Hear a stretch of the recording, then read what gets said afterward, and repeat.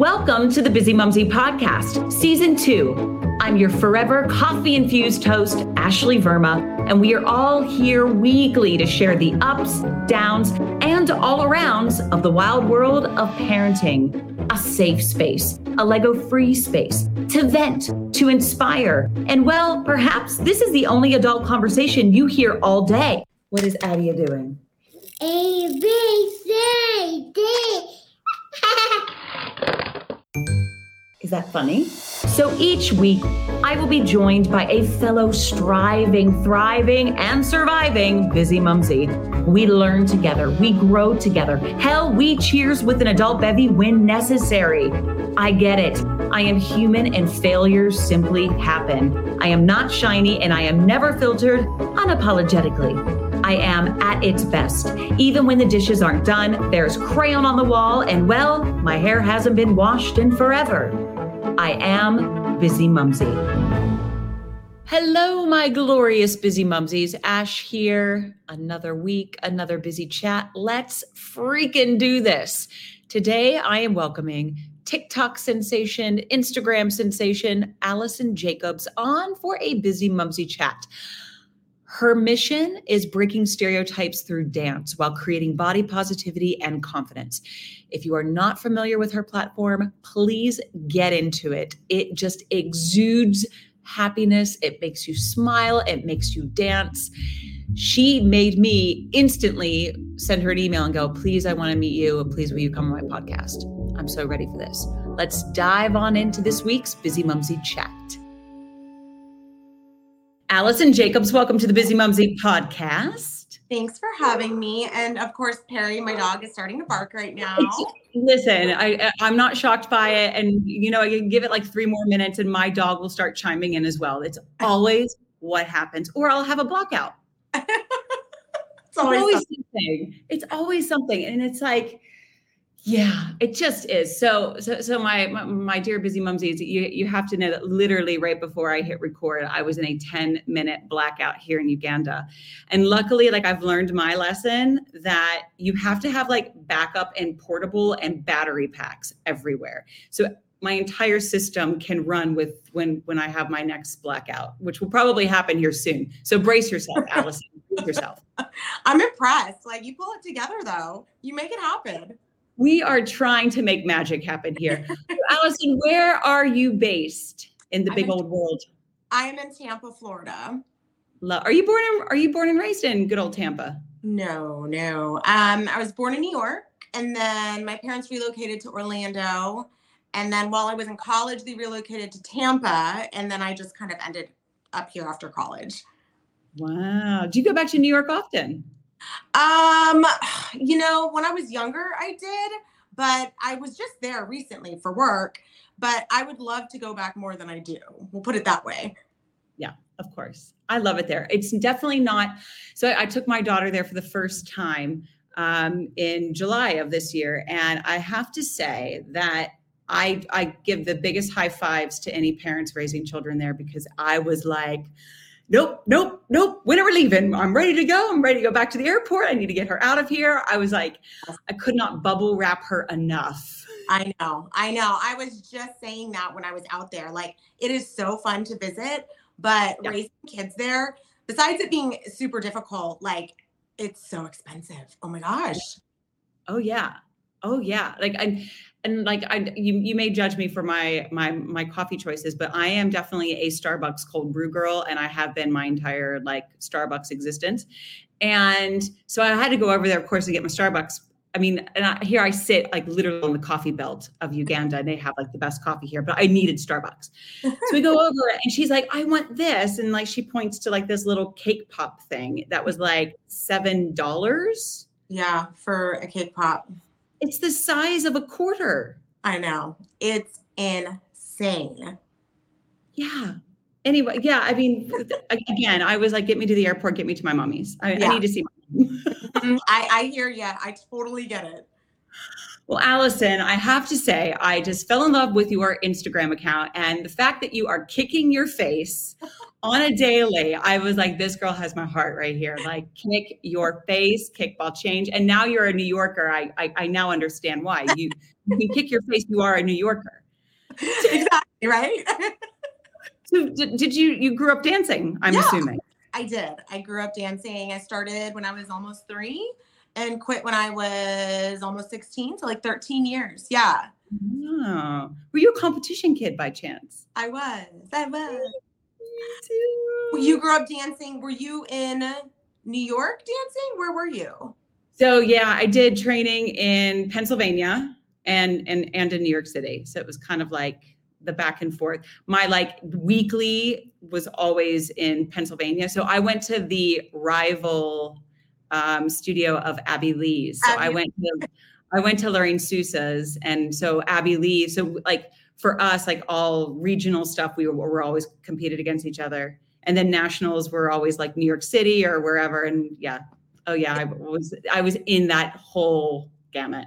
It's so fun. It's crazy how everything just in the dance world has taken off. And it's funny because growing up at my studio, we always said there should be a TV show about this. Lo and behold, yeah. Abby Lee Miller. I mean, all of it is so true. I actually had Melissa Gisani on the show last year, and we talked about like, because like I did like Dance Masters of America, so I had to do regionals, and like we talked about Abby's studio because she would host it. Like she would have all of our opening numbers and yada, yada, yada. So it was like, I had to deal with that woman, even though she was not my dance teacher. She's just bananas.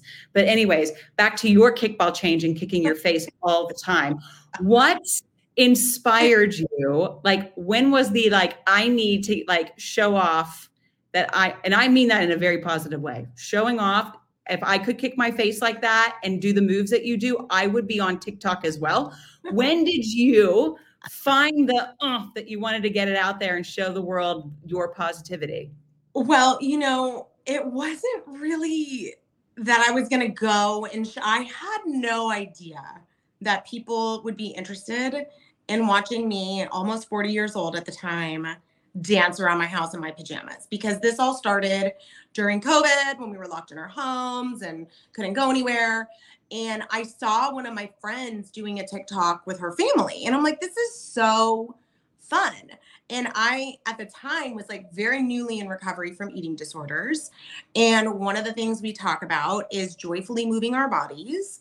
And I just kind of felt like this would be such a fun way. Like I made this deal with myself. Like it like held me accountable. I could learn one dance a day, and it was like recorded for me. And I really wasn't, you know, I don't want this to come off the wrong way. I wasn't doing it for anybody else but myself.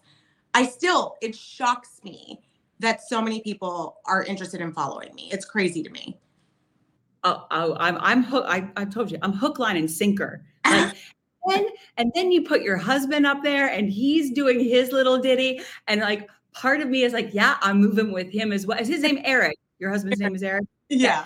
He's like doing like his vibe and you're doing your vibe. And I was like, oh my God, I just like love this so much. Like, sign me up. So yeah, no, I don't be shocked. People are hook, line, and sinker on you, because it is joy on your squares. Like it's a really like amazing, authentic, like approach, opposed to just being like, like showy. It's authentic. It's so good. Oh, thank you so much. That really does mean a lot to me. And it really is. It's authentic. Like it's just us living our lives and dancing. Like, I don't know. It's still so crazy to me. And I love that so many people can like resonate with it. It's so cool. It's really neat. We'll take it back though to your eating disorder, because that is something that's on your platform. So not only is it positivity, but it's like, you know what, you have gone through struggles in your life, and you have shared a little bit of it. I have found through digging on social media. So what was that like for you as a mom, a mom to boys, and battling something that, I mean, I don't want to just like pigeonhole it and say that it's only like that females only suffer with eating disorders. I think that anyone can suffer with it, but it's more of a conversation piece amongst women and girls. I actually learned some shocking statistics. I was in New York before we started, taping. I was telling you I was recently there for work. I was working with Montanito and Affiliates, which it's an eating disorder organization. They have inpatient, outpatient, the whole thing. And I learned some crazy statistics. The amount of all people that suffer, and it goes undiagnosed, and they have no idea, just because diet culture normalizes so many things that are disordered. It's crazy to me. But I'm a little bit older than you, but like we essentially grew up, the 90s were like, it was a vacuum of it. Like you could not stand in the grocery store line without seeing essentially women though being body shamed, the comparisons, and then like what was perfect. And that perfect was like a negative size. Yeah. Oh, it was ridiculous. Like Brittany being shamed at the VMAs that year after having like her second child less than a year later on stage. Jessica Simpson, like those images, I will never forget those images when they were talking and the negative, terrible things that they were saying. Awful. Yeah. How has it been for you navigating motherhood and figuring out how to handle your own eating disorder? And also, like, I hate the whole bounce back, like you just said, like Britney Spears performing and the whole bounce back culture and all of that. That had to have been quite the minefield, though, for you if you are already internally having issues with food, with yourself. How was that journey for you? So I didn't realize that I had an eating disorder like during those bounce back years. I only realized it in 2019, and my youngest was born in 2015. So when I really got into restricting again was around 2016, which for sure was triggered by, wanting to bounce back. I just really didn't realize that what I had was atypical anorexia, because I never in my entire life looked sick. You know what I mean? So I thought that I was just eating the way that I needed to eat to fit into that mold, into society's beauty standard. You know what I mean? And now, raising the kids, and it's very important to me that we try to talk to them, and not restrict.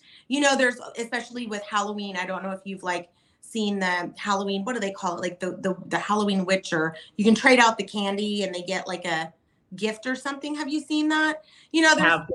There's two sides to it, but it's like, I don't know. I don't want to make candy like this thing, It's really important to me that my kids don't place value or worth, I should say, on food. Like, there's no good food or bad food. It's really important that they just know how to nourish themselves. And if they want to have some sugar, they have some sugar. I love that my boys will leave cake over. You know what I mean? Like, they don't feel like it's the last time they're going to get that piece of cake. Because I think for me, I know for me, that's what happened. When I could get my hands on bad food, I would just binge on it. So it's really important raising my boys that they know that, and they don't, even with themselves, but with other people, like the judgment, I don't want that for them. No, absolutely. I actually had a nutritionist on not too long ago, and she was talking about, we were talking about pudding and, oh, is it okay that your child has dessert? My daughter's 3, she'll be 4 in February. And she's like, put the pudding down on the plate as if it's all a part of the meal. Don't make a big deal out of it. And in my head, I'm going, this was always a big deal when I was growing up. We had a timer because my mom, I grew up in a culture, in a family that you had to finish what was on your plate. Yeah. We were not uber rich. We were just your middle class family. And my dad worked his ass off. My mom worked her ass off. And if she cooked that dinner, you're going to eat that dinner. And I know that I got anxiety from that. Like there was a clock, there was everything, because my brother and I would beat the crap out of each other too at the dinner table. Oh my gosh. I wasn't like, wait a minute, my two boys just beat the crap out of each other at the dinner table yesterday. Right? Seriously. So No, I but mean, we like, did like, it's crazy how, these things that, generations before us would do and how it gets passed down and all of that. Mhm. It's not because they were trying to obviously make us feel that anxiety, but it's so interesting, the way that society perceives beauty and the way that we're willing to go to all these crazy means to like fit that mold that changes every 10 years. It's nuts. yeah. How do you feel about yourself now through your journey? You've have two gorgeous boys, and now you've gone through the ups and the downs of not only parenting but also with your eating disorder. How looking back on it, like how do you see you now? I'm really proud of myself. That's how I see myself. I just see myself. I'm not perfect. My recovery has not been straightforward, and recovery looks different for everybody, for sure. But one thing that is true for everybody is it is not linear. Recovery is messy, and the fact that I'm still here, that I'm talking to you about this, just makes me really proud. And I don't know if you've seen, I'm about to have surgery 3 weeks from today. Are you aware about any of that aspect of No. lipedema? Have you heard of that? Well, I have it in my notes. I wanted to ask you because I've never had a conversation about lymphedema. Like, could you educate me, the Busy Mumsy listeners? Like, what is it? When did this diagnosis happen? Is this? I did read that this could potentially happen from hereditary or after pregnancy. So it can be hereditary, and it usually is. It doesn't have to be, but onset and progression is during hormonal periods of life. Okay. So, and it primarily affects women, but it can also affect men. But a lot of times males will carry the gene, but they don't express symptoms, interestingly. But it is thought to impact 1 in 10 women. So it is not rare. It is just underrecognized. It's not taught in medical school. Some, yes, but they spend like maybe 2 weeks on the entire lymphatic system, which is crazy to me in medical school. But lipedema is a fat disorder, and it was recognized by Mayo Clinic in 45. And then just nothing was ever done about it. And what it is fat, diseased fat. It usually collects in the lower legs. For most people, onset is puberty. Worst time ever, right? And it just holds basically lymphatic fluid.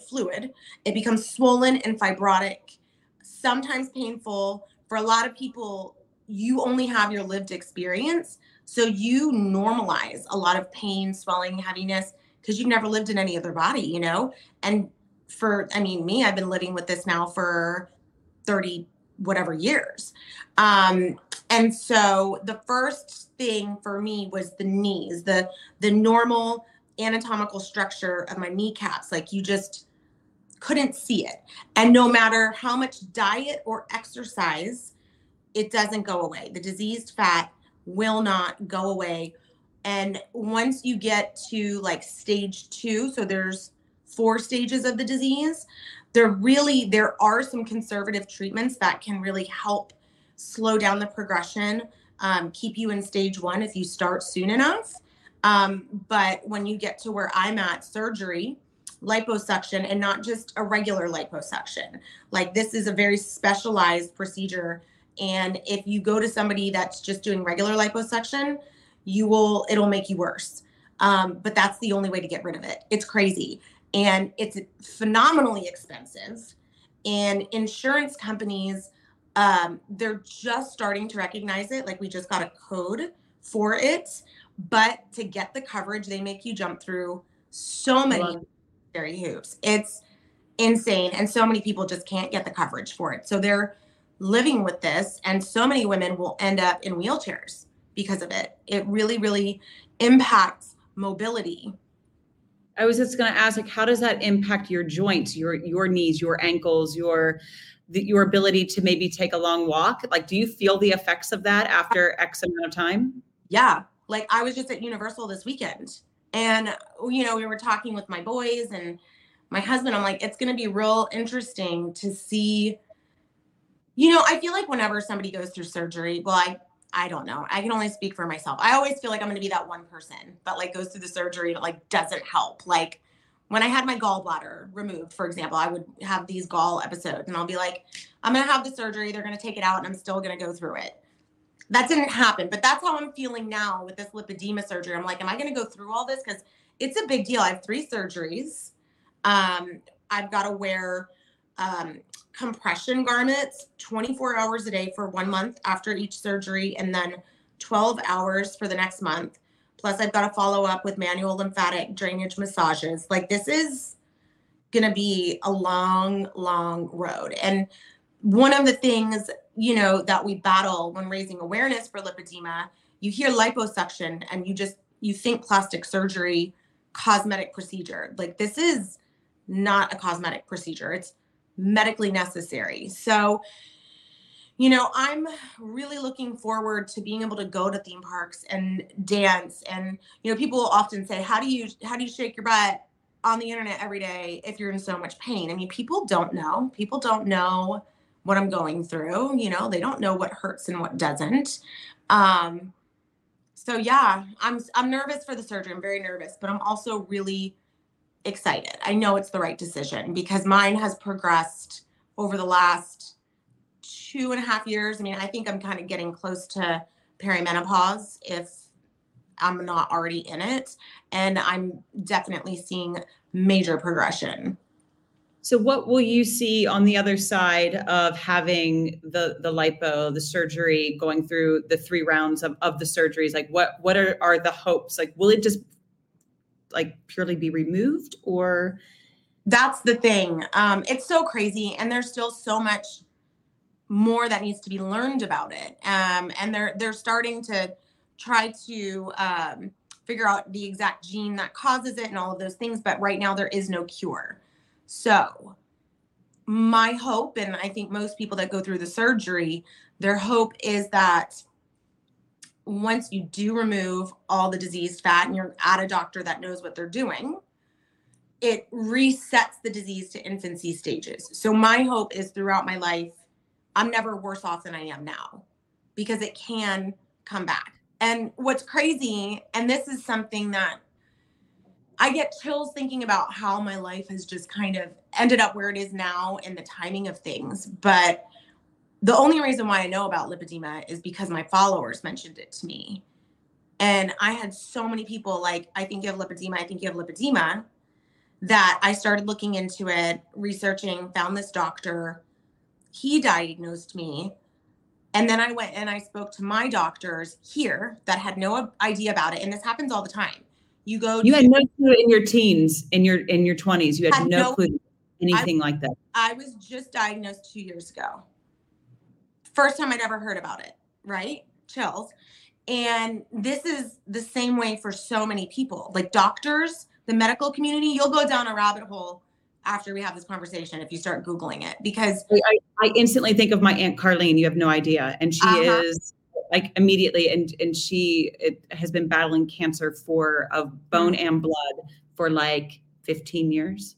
Like it's my dad's oldest sister. And honestly, I don't know how she does it. But when you're talking about this, I think about her legs and her knees and her ankles. And it's exactly what you're talking about. She probably will lose weight or whatever, but that column-like look. Yeah. There's no sort of shape to it. It's just, it's a cylinder. Column. Yeah. When you Google lipedema, that's like what you find. But you take this, you really, really take this further. And I've been very open about, my eating disorder, but can you imagine growing up your entire life being told to eat less and move more, lose weight, lose weight, lose weight? So, you know, there's no studies on this and I can't give you statistics, but I imagine most women or people with lipedema, if they don't have an eating disorder, they have a terrible body image and a terrible relationship with food. Now, fast forward to me finding out about this, going to my doctors here locally. We're talking like vascular surgeons, endocrinologists, doctors that should know about this. And they looked at me crazy. They say, lymphedema, do you mean? And I'm like, no, it's called lipedema. They're like, that's not. Yeah, it's two separate things. I found that on YouTube. I didn't know. Like I was like trying to like educate myself enough to have this conversation with you. But yeah, there's two different types. Right. It's not two different types. They're two separate diseases. As you get to stage 4, you can end up with, it's called, is it lipolymphedema? Where it's like, I forget what it's called, but it's when you have both. When the lipedema progresses far enough to damage the lymphatics enough to where you end up with lymphedema on top of it. So, okay. So it affects the lower part of the body. It will not come up. Like it doesn't go up like chest. It's not something. Sorry, go ahead. Starts. No, that's okay. When it starts, that's where it starts. But it can progress. Initially it was thought to just like the upper arm area down here. So it's like, if you look at my forearms, am I on screen? It's like, I have like a regular like the anatomy of my forearm really is pretty. You can see my wrist, but short sleeves. This right here, it doesn't go away. No matter how small I would try to shrink myself, this area doesn't go away. And this is lipedema fat. And you can feel it. There's like, it's harder than normal fat. It's fibrotic. It's almost like you can feel like lumps or something in the fat. It's tender. Not everybody experiences tenderness. Mine only recently started feeling tender in certain areas where I have it. And when I was first diagnosed, it was just 2 surgeries. Then when I realized I wanted to actually have the surgery, when I first had the consultation, I wanted to just get the diagnosis. I wasn't ready to have surgery. 1.5 years later, it progressed to where I needed 2.5 surgeries. And now in the last like 6 or 7 months, I have areas of it in my back and in my torso. So it can really be anywhere depending on just what's going on with you. It's nuts. And so how is your family prepping for you to be going into this surgery and kind of like the unknown of what the other side will be for recovery? Like, are they well versed now into this, or is your husband going to be kicking his face? Like, I need to be prepped for this, Allison. Is Eric gearing up to do a little kickball change and a booty? No, they're so good. Like, they're so supportive. Eric's going to come with me. The kids are, this time they're going to come up because I'm doing it over Christmas. We don't celebrate Christmas. We're Jewish. So we were already planning on being in California with my sister. So I'm actually having my surgery the week before in LA.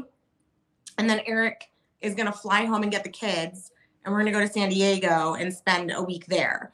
We kind of want to see how I feel afterwards because next surgeries are January and February. So like back to back. Wow. We'll just fly home. It's a lot of time to leave the kids alone. So I think we'll just be there for 5 nights, 5 days, 5 nights, something like that each time going forward. But as far as like content, I don't know if that's what you were saying with like the kickball change. Like, I am filming everything. Like, I am part of this. I was like, I am so blessed to have this platform that I have and be able to raise awareness. And there have been some people that have done this, but I really want to try to show everything. And one of the conversations I want to continue to talk about post-surgery is just how triggering this is for eating disorders.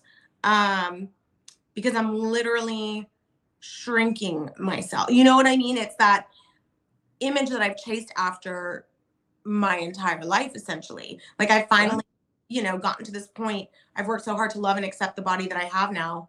But now in order to take care of it, I have to have this surgery. Like, it is a lot, psychologically, it's a lot. So I wanted to ask, are you going to be, or do you plan to seek that guidance also from a psychologist to help you get through this? Because I have no doubt it will be so triggering. Mm-hmm. Yeah, no, I have a phenomenal therapist. And this is something, again, that is so cool because now I've worked with Montanito, that organization, that's what they do, eating disorders. And I'm working with my doctor.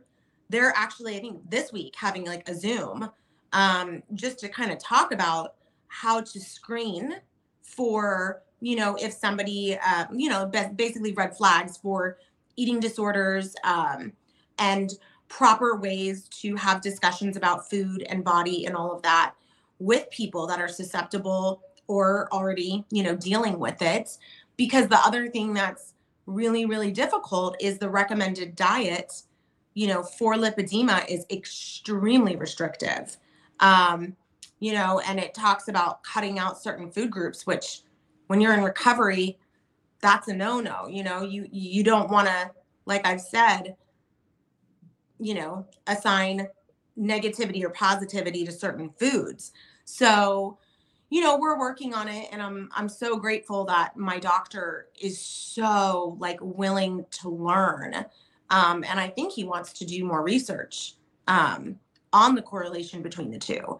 So, I don't think I don't want to say like I'm 100% prepared. I think I'm doing everything I possibly can to prepare myself, but I think it's going to be messy. I think it's going to be hard. And so we're just going to see. And I plan and hope that I can be strong enough to be completely honest with everything, because I just think that that's really important, that people fully understand, what this is, especially if they're going to seek out surgery themselves. Like, it's not, just this easy answer and this easy decision to make. There's a lot that goes into it. Well, you have an amazing platform and an amazing community that is cheering you on. That is for sure. And I mean, I'll speak on behalf of them to say thank you for sharing and being so transparent with it to educate us, because again, it's for those definitely who are suffering with eating disorders and in and out of, of getting help and relapsing and everything. That is a tough journey to be on. And you have now another layer to navigate and to come back to you and yourself and finding your, that positivity that goes back to your account, right? Of like, you now coming on the other side of 3 surgeries, finding you and who you are and putting that out there. Wow. Yeah. It's just, it really, for lack of a better word, of like, just, wow. I just, if I can do anything, if any of your, the listeners, your community can do anything, I mean, put it out there, because you got an army. And you're giving so much. So thank you for that. Thank you. Thank you so much. That means a lot to me. Now, going into 2024, you've got a big 2024 ahead of you. Yeah. And obviously everything to go successfully well. Mm-hmm. But through this journey, what are your, like, the number one hope that you gain out of this with your family?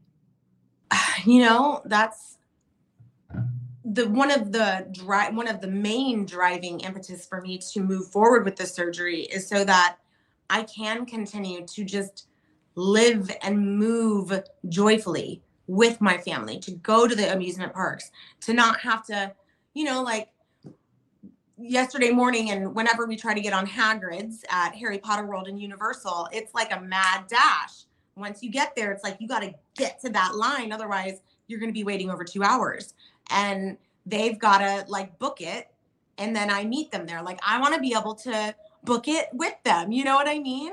Like, I'm just really looking forward to being able to have that mobility, to get on the floor with my grandchildren that I hope to have one day. And, just do everything I can for this body that really has been so resilient. Like, I have put this body through so much, and it still shows up for me every day. And I know this is how I'm going to show up for it, and in turn, my family.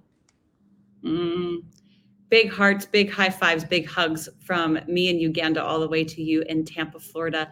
Allison Jacobs, thank you so much for your time, your words of wisdom, and being so candid with your journey. A lot of love. Thank you so much. Thank you so much for having me. It was truly a pleasure. Thanks so much for listening to this week's show. Did you like it, Adia? Yeah. Oh, the enthusiasm. I love it. Please share your love by giving us a 5-star rating, a rockin' review, and please share with any fellow busy mumsies. We love hearing from you. So if you want to get in touch, head to the Busy Mumsy show notes for further details and links to the Busy Mumsy website. So long for now. Can you say bye-bye, Adia? Bye-bye. Hi, my name is Kay Adams, and to be honest, I'm not so good with the ageing process, so I enlisted my old chum, the filter-free Cara McKenzie, to advise. Could you imagine being a porn star? The room would need to be really hot for me to strip off. To be honest, she's not much help, but she is rather amusing. And along with some great guests, Joe Brand, Andy Oliver, Anton Dubeck, Ruth Langsford and Craig Revel-Horwood, darling, we are learning how to be 60. Listen wherever you get your podcasts.